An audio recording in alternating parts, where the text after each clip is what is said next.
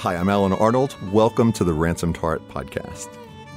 Earlier this April, we had one of the most beautiful events that we get to do all year long. I'm talking about a captivating event held in the mountains of Colorado for over 400 women.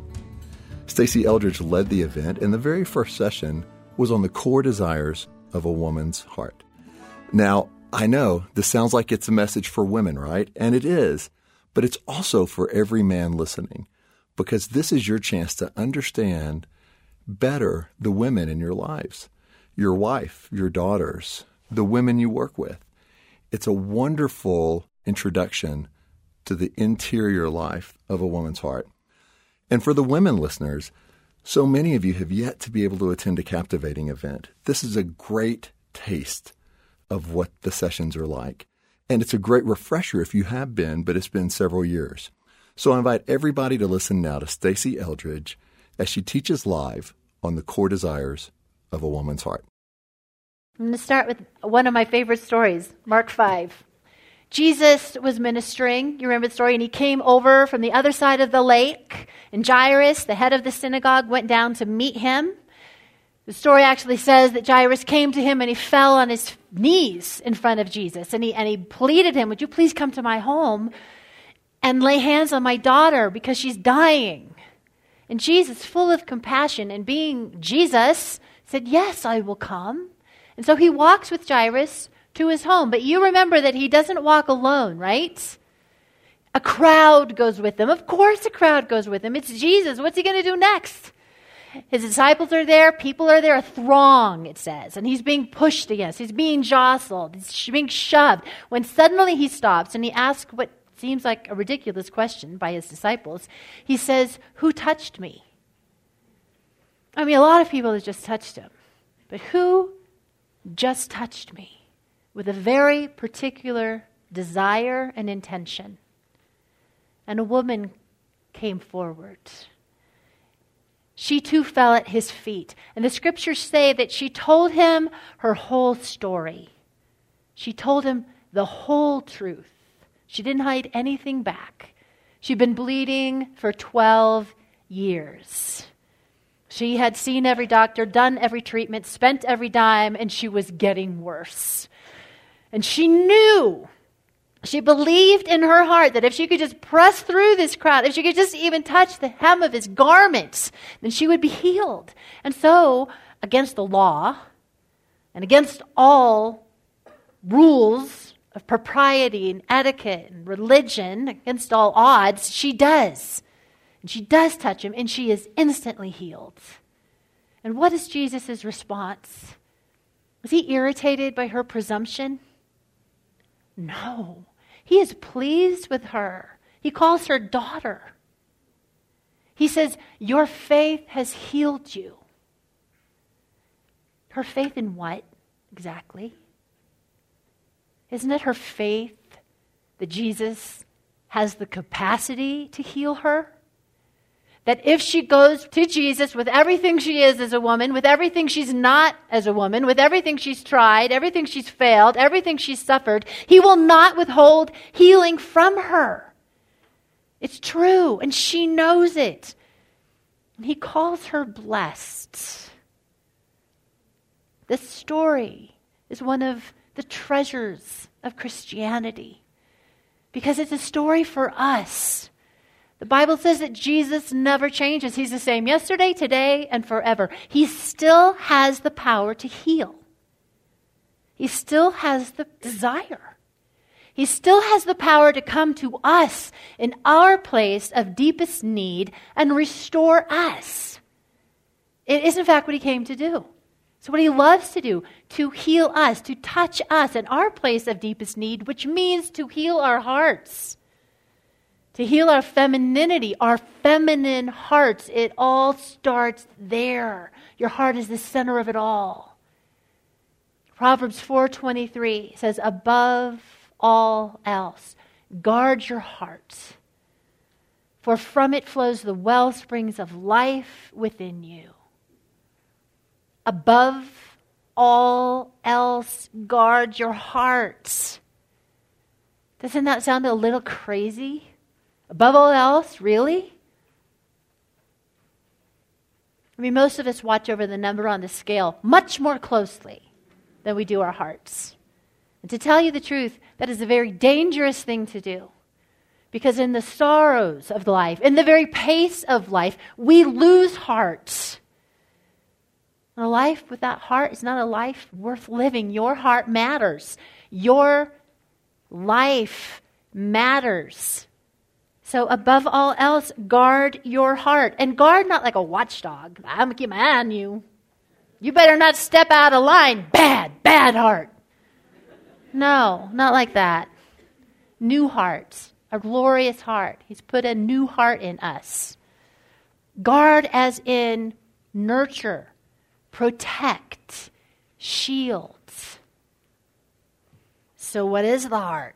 If that is the core to who we are, and that is what Jesus came to restore, then we got to get a little better handle on what is this slippery thing that we're talking about.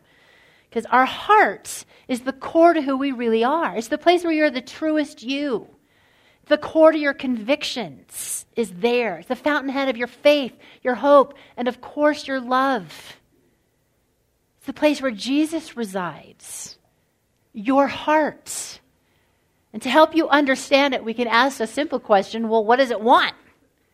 Well, what do you want? If you were going to press through the crowds and get to Jesus, why? What do you want?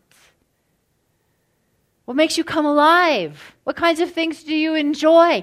And so I would actually like to know, what are some of your favorite movies? Really, just call them out. What's some of your favorite movies? The Notebook, Pride and Prejudice, Princess Bride, Last of the Mohicans, Lord of the Rings. Yes. Oh, my fair lady. Oh, that's a good one. Okay, there's a realm here, isn't there? Yeah. Last of the Mohicans to Anne of Green Gables. We like them all. And these movies are actually a clue into the feminine heart.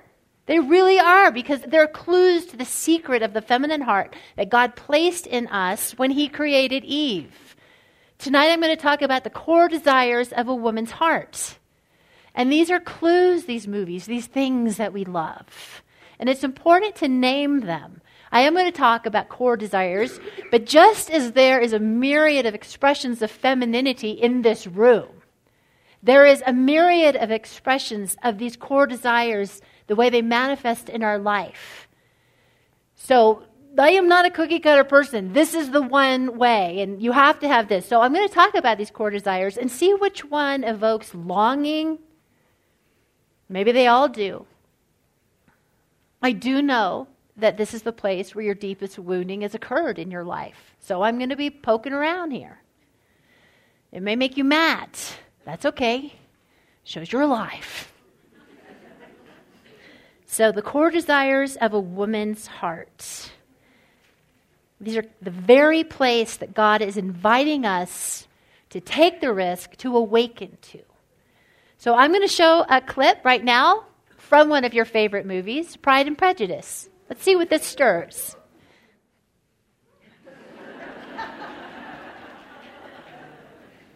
He can't even get it out. I love you. All men get long coats and pirate shirts from now on. And please take your time walking across the fields.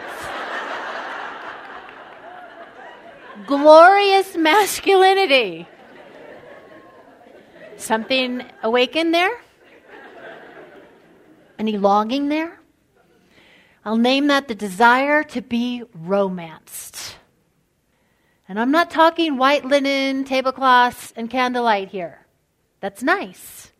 But this is a desire that goes much deeper than that.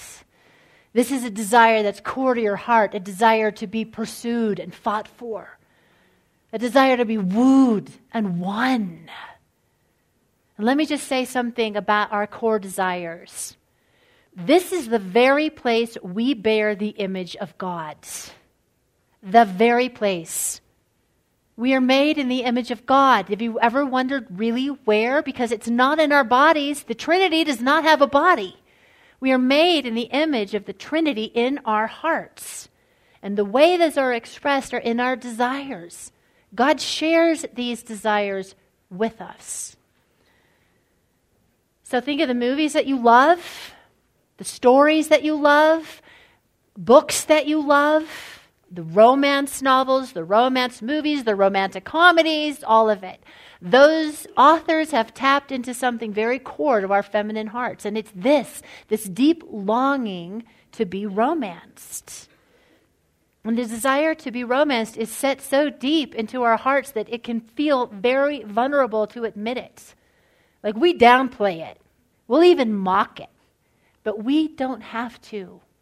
We don't have to. This is a glorious thing about being a woman. God desires to be romanced. He is, in fact, the ageless romancer. Romance, that's his idea.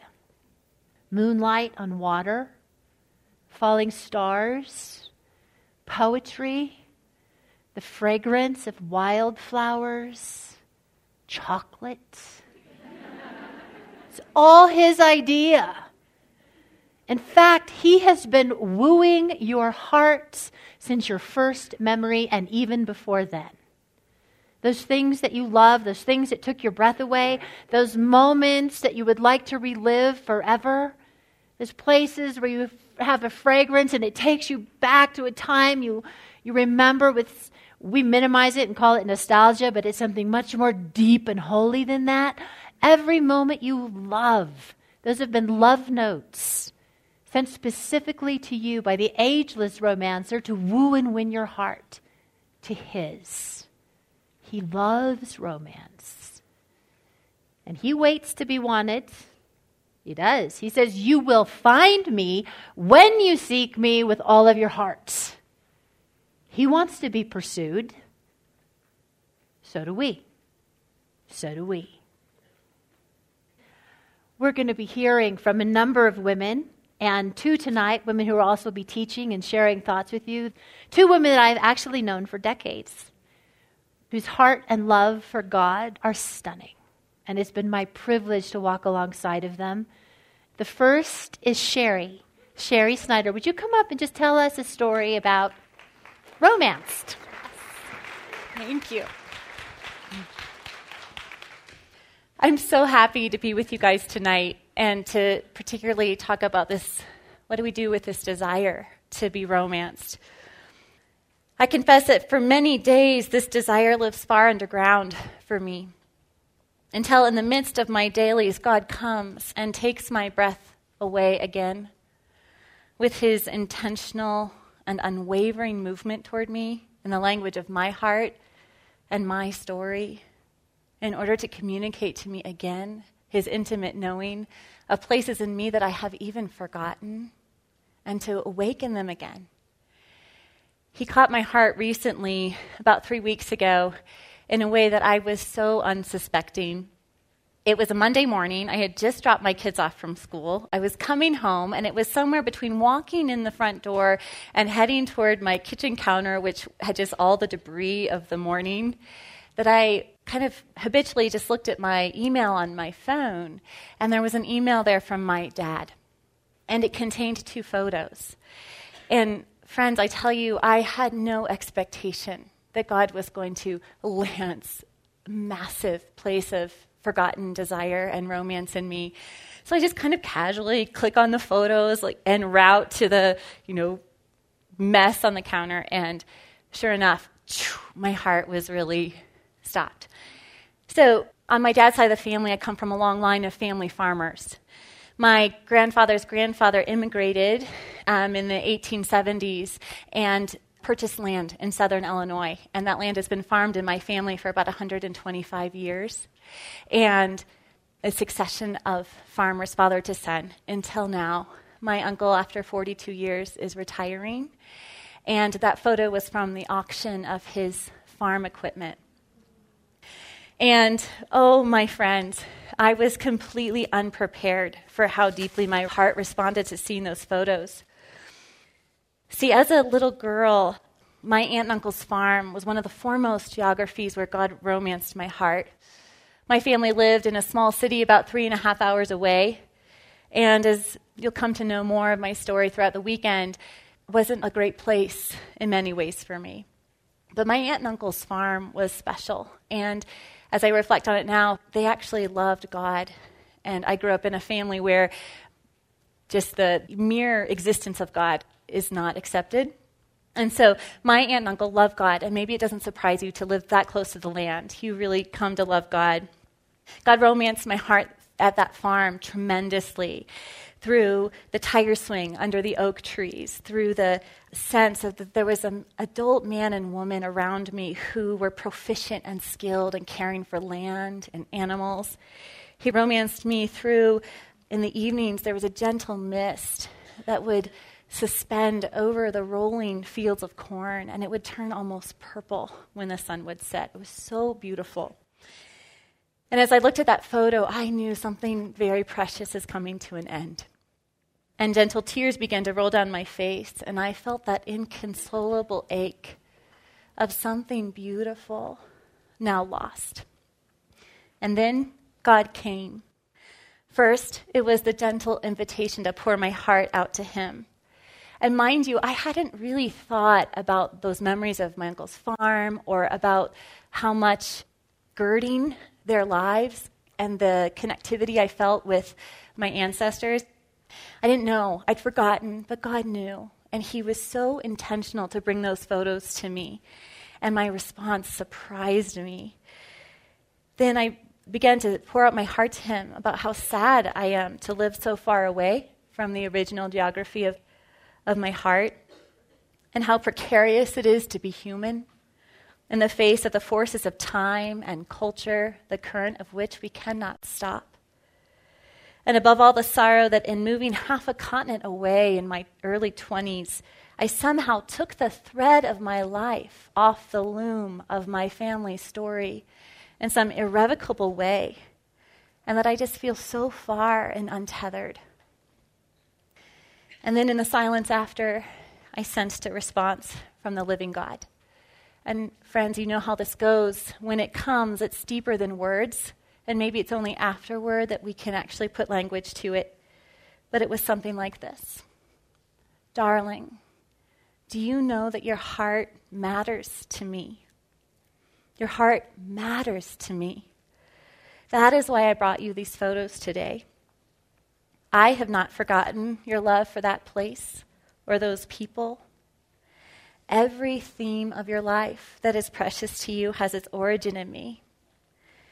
Do you know that in my kingdom, there is no loss that is permanent? Will you open your heart here to me? Will you let me lead you in the art of reweaving and experience together how we thread every geography, every relationship and storyline that you feel is lost back into the tapestry of your life in ways you could never imagine? I am coming for you, Sherry. And that is why I brought that photo. And right now, you and I are reweaving together. Will you trust me with the places in your story where loss feels permanent? And will you give me access to your heart? On this April evening, the fact that we are seated here tonight is evidence of God's wooing and pursuit of your heart. And our prayer is that this weekend you would feel him speak to you in the intimate language of your heart according to your story. I am so honored to be with you. Thank you.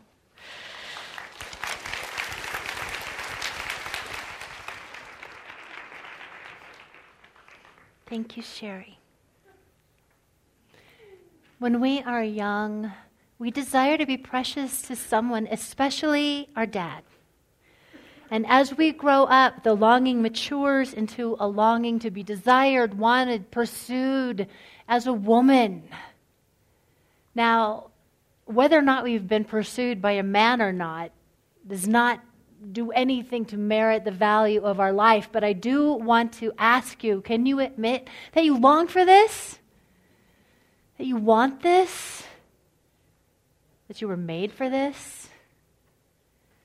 At some deep place in her heart, perhaps hidden, perhaps buried, every woman longs to be romanced.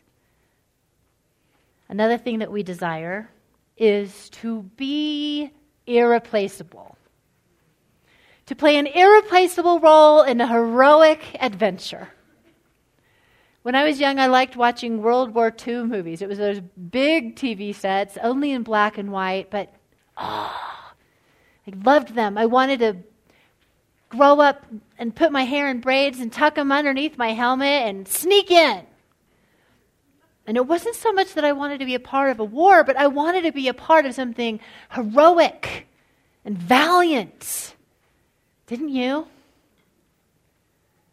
Oh, there is something fierce in the heart of a woman.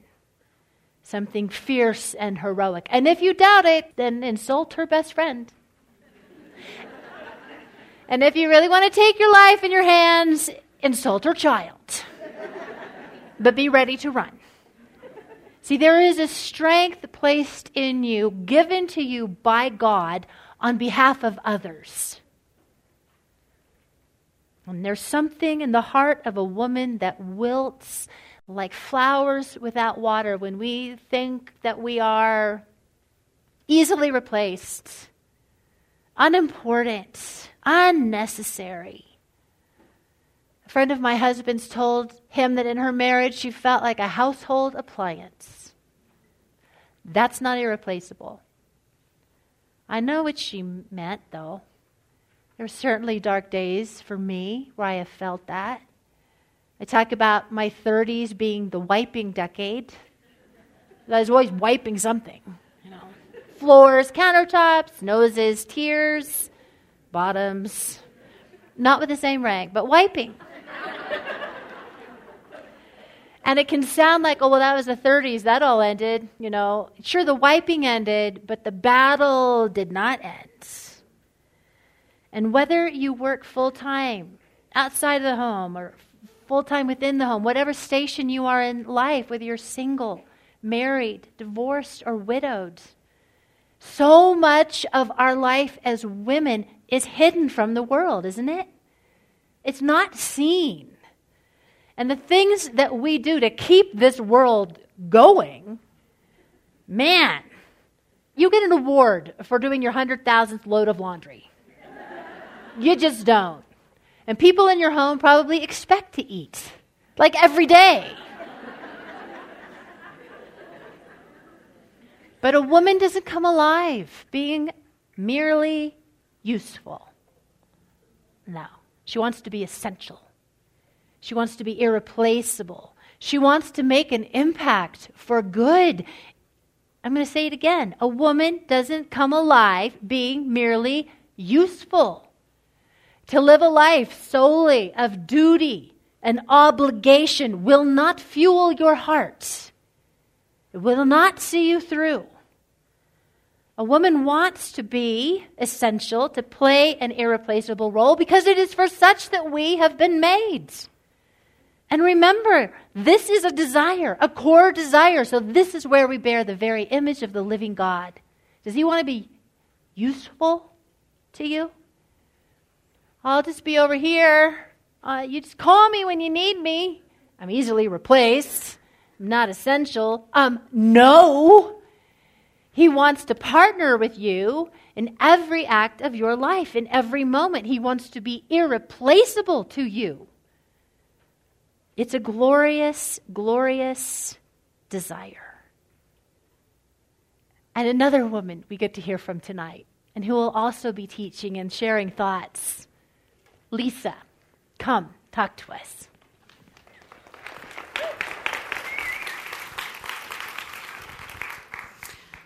My role is shorter. Not long ago, in a galaxy not so far away, I found myself bald and beaten up, battered by life, by chemo, by surgery, and really disillusioned with my role. I'd had to step out of my role in the work that I had been doing because I was no longer strong enough to carry on that role. And in the midst of trying to recover from chemo and surgery, your head goes into deep, dark places that is described in Ezekiel, the dry bones phase, where you just don't know how you're going to climb out. And I didn't know how I was going to climb out. I didn't know if I was going to be able to regain a sense of self and purpose. And my kids were a little older. They still needed me. They were still at home, but they were perfectly capable of getting their lunch and getting themselves to school. And I didn't know what to do. I was lost. Lost and bald is not pretty in a woman.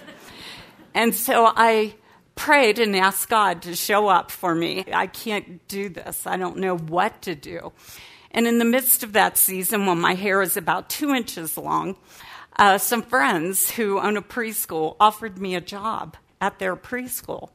And I thought, ooh, no way. That is not an answer to my prayer. So I didn't like my own kids when they were that age. I am definitely not going to like somebody else's kids at that age. But it seemed like the only recourse that I had. So I joined this team at this preschool. Part of their routine daily is that we welcome the preschoolers as they come through the door with hugs and eye contact. And it was pretty fabulous. Those little faces and their hugs and their breath, they were glory to me. And I had not realized how shut down I had become. And so God sets me in the midst of children, which he calls us to be like. And I get to see it lived out in my life every day, become like little children. And they are so funny. They are totally unfiltered. So, Mrs. Beck, I wet my pants. I was like, oh.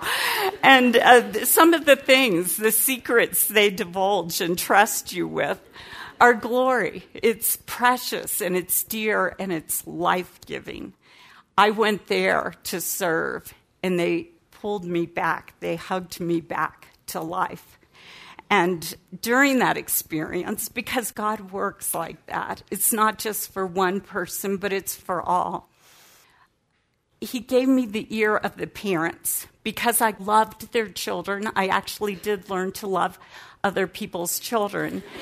And I did. But because I would love them, I had the parents' ear. They trusted me. They invited me into their world, me into their lives of women that I would never meet in another circumstance. And I got to meet and rub shoulders with these women. And I saw that it wasn't just a job at a preschool.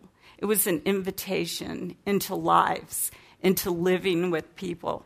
And it did and has been an irreplaceable role. Yes, ma'am.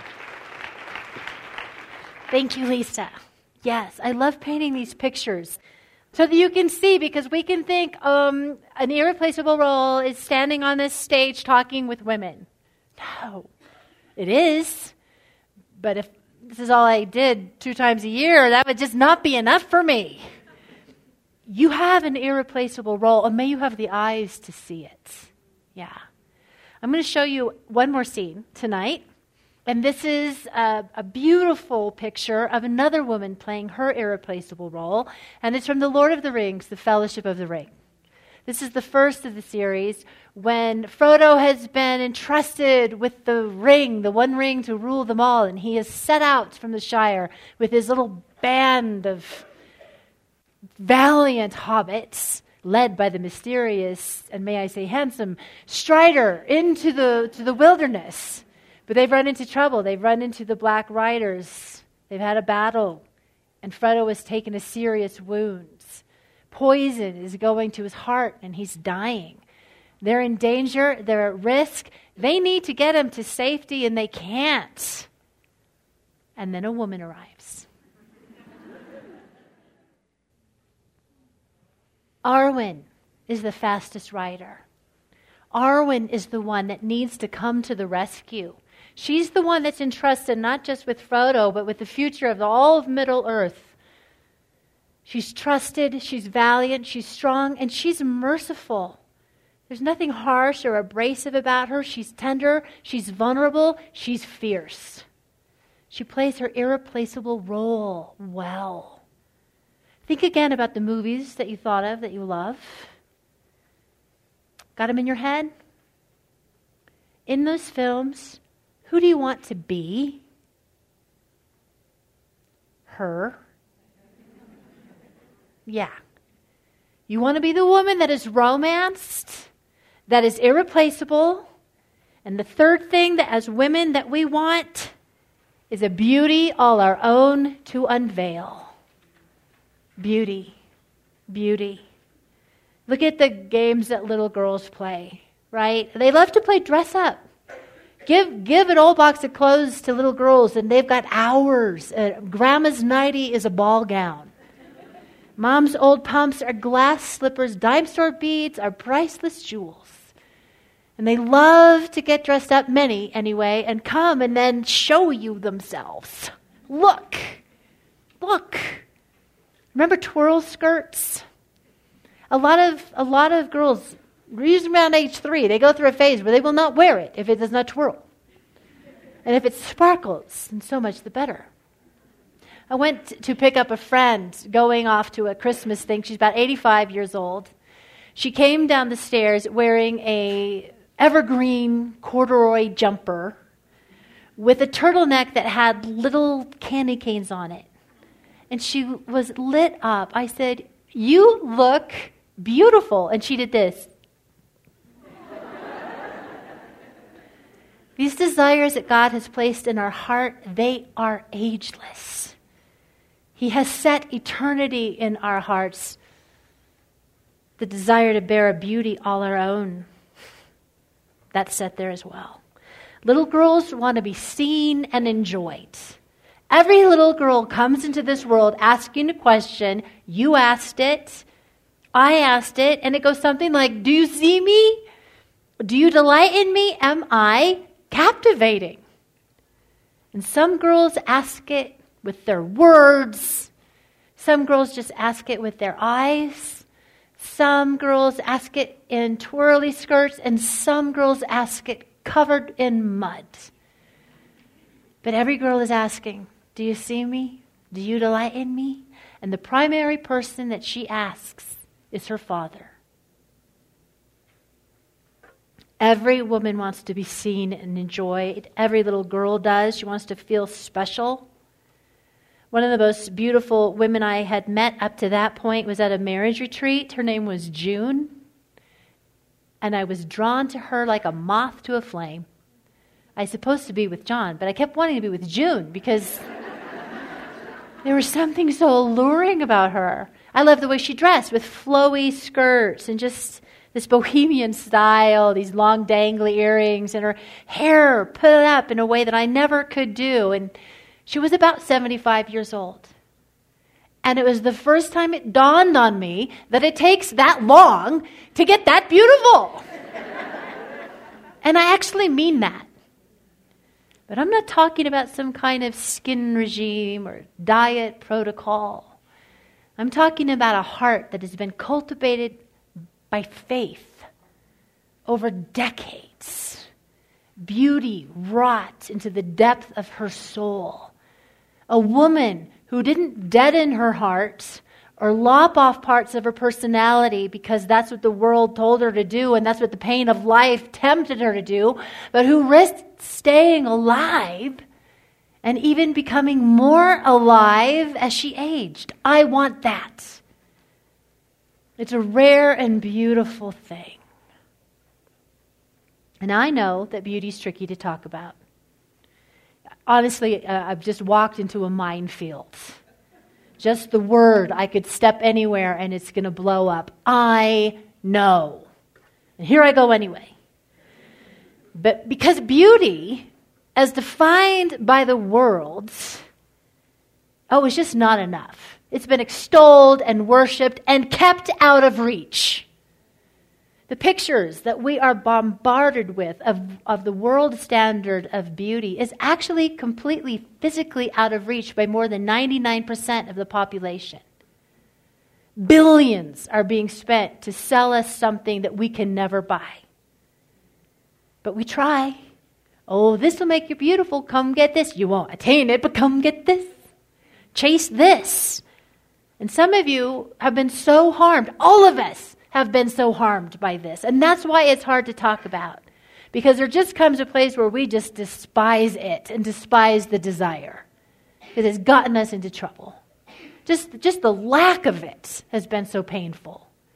And for those that have been considered beautiful by others, it has gotten you into so much trouble and harm and envy, which is so wicked. This is where we bear the image of God. We can't kill it. This desire to have a beauty all our own is so much deeper than some external presentation or measurement. We are made in the image of God, who is nothing if not beautiful. David says, one thing have I desired, to gaze upon your beauty. To gaze upon his beauty. I know your beauty has been attacked, assaulted. Mine has been. But this desire, this is the core desire. This is the mothership, this desire. Because if you don't believe you possess any true beauty, then why would anybody pursue you? Why would anybody want you? If you don't believe that you have anything that's beautiful to offer someone, then how can you possibly play an irreplaceable role? Your beauty, dear ones, is under siege. It has been harassed and taunted and mocked because it matters. Because you matter. And because you are made in the image of the living God, you wear a beauty. You bear and own a beauty that is all your own, crafted into you at your creation.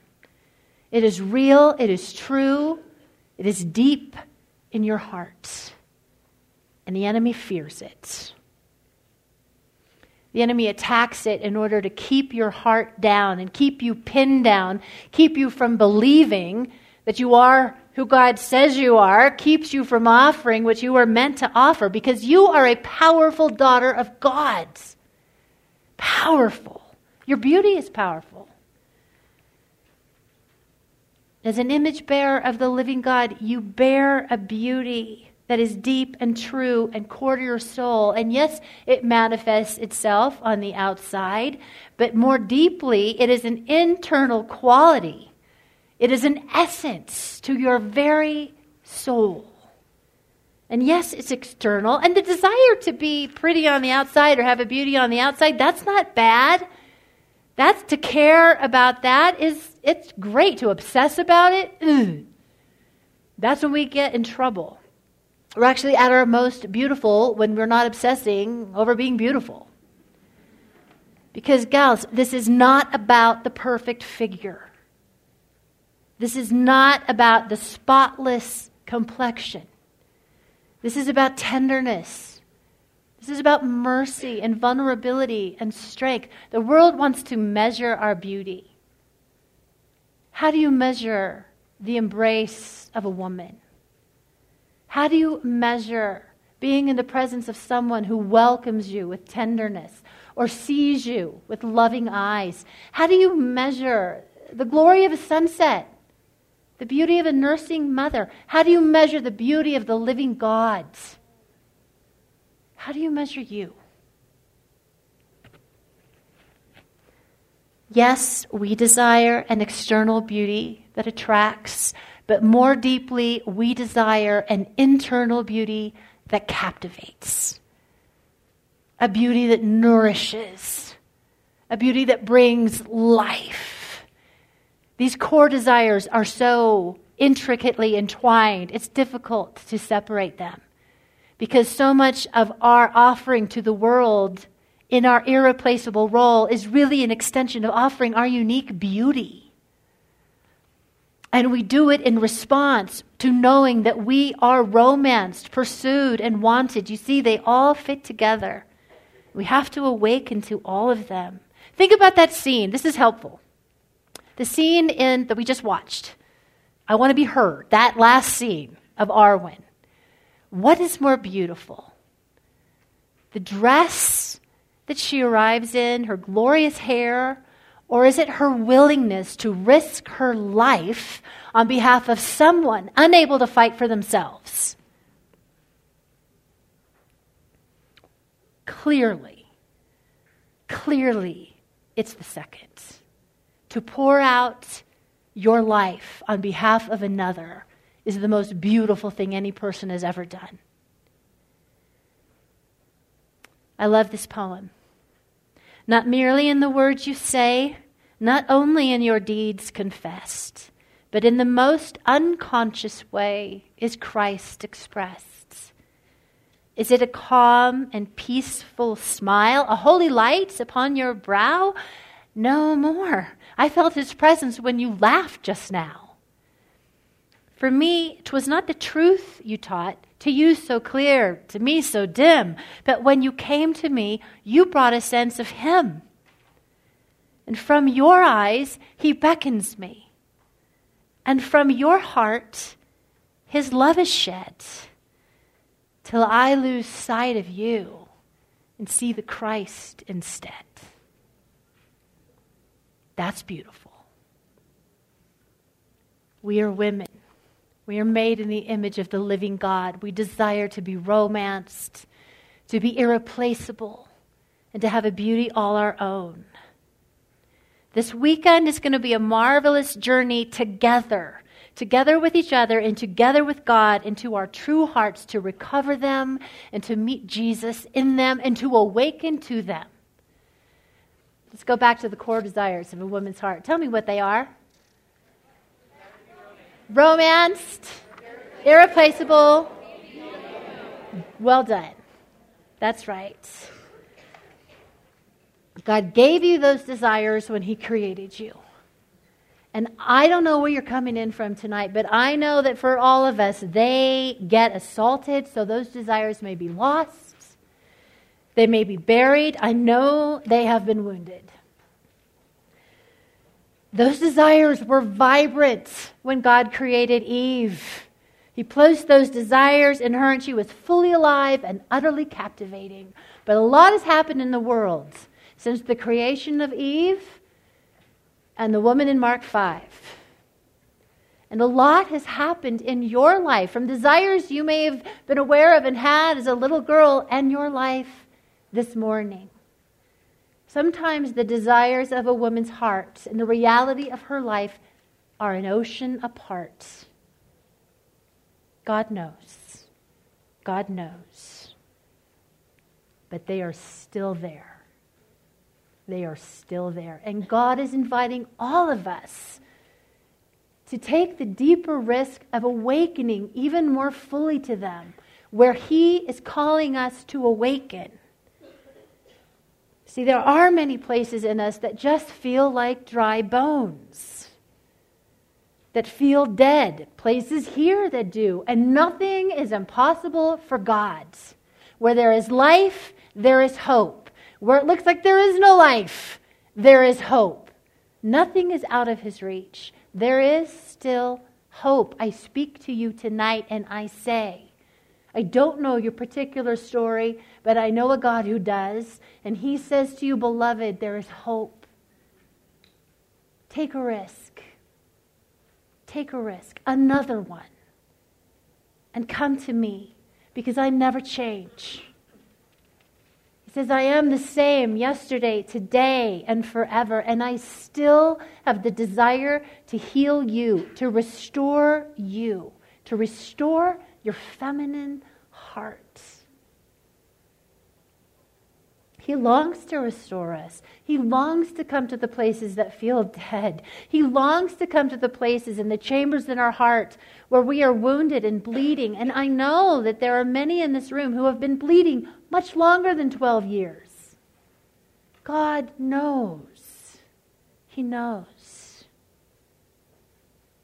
Perhaps God has pricked something in your heart tonight. Maybe he has awakened something or brought to mind a memory, some longing. I'm hoping he has awakened something. Maybe he's even made you mad. Why did you come this weekend? What do you want? What does your heart want? How would you love the living God to meet you? We're going to ask him to do that. For as much as you have the capacity right now, I want to pray with you, and I want you to take the risk and come into agreement with me and give him permission, give him access. This is a safe place. We are not asking you to open up your hearts and waken to desires in any kind of act of violence, but with a kind and tender pursuit. Like a little ember to blow on it, to fan the flames of who you are and who you are created to be, so that you can know God in the depth of your being. Love him with your heart and live from it. He has come for you. He is coming now. Let's pray.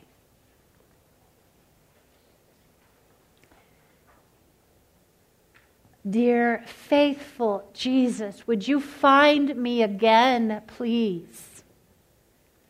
Would you come for me, please? I trust you. I believe that you are good. But this feels pretty risky, Jesus. And you know we've been here before. But I choose by faith to give you access to my heart and to awaken in me the longings and the desires that you have placed there. I need you, God. And you know I'm thirsty. You know I ache. And I ask you to come for me. Would you heal me? Would you restore me? Would you revive me? Would you bring life to the places where I feel cut off?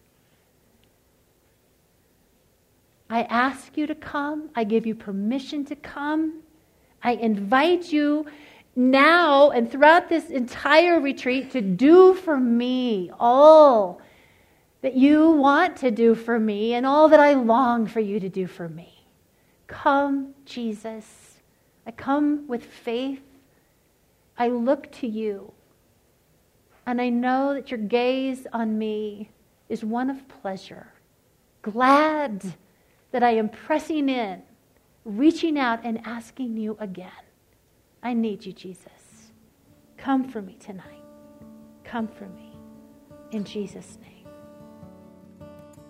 You've been listening to Stasi Eldredge from our recent Captivating event, talking about the core desires of a woman's heart. To go deeper in the Captivating message, we have the book Captivating. We also have Captivating Live, which is the entire event captured on either audio or video. And there's so many more resources about a woman's heart. You can find those all at ransomedheart.com. I'm Alan Arnold, and I hope you join us next week for the Ransomed Heart Podcast. Thanks for listening.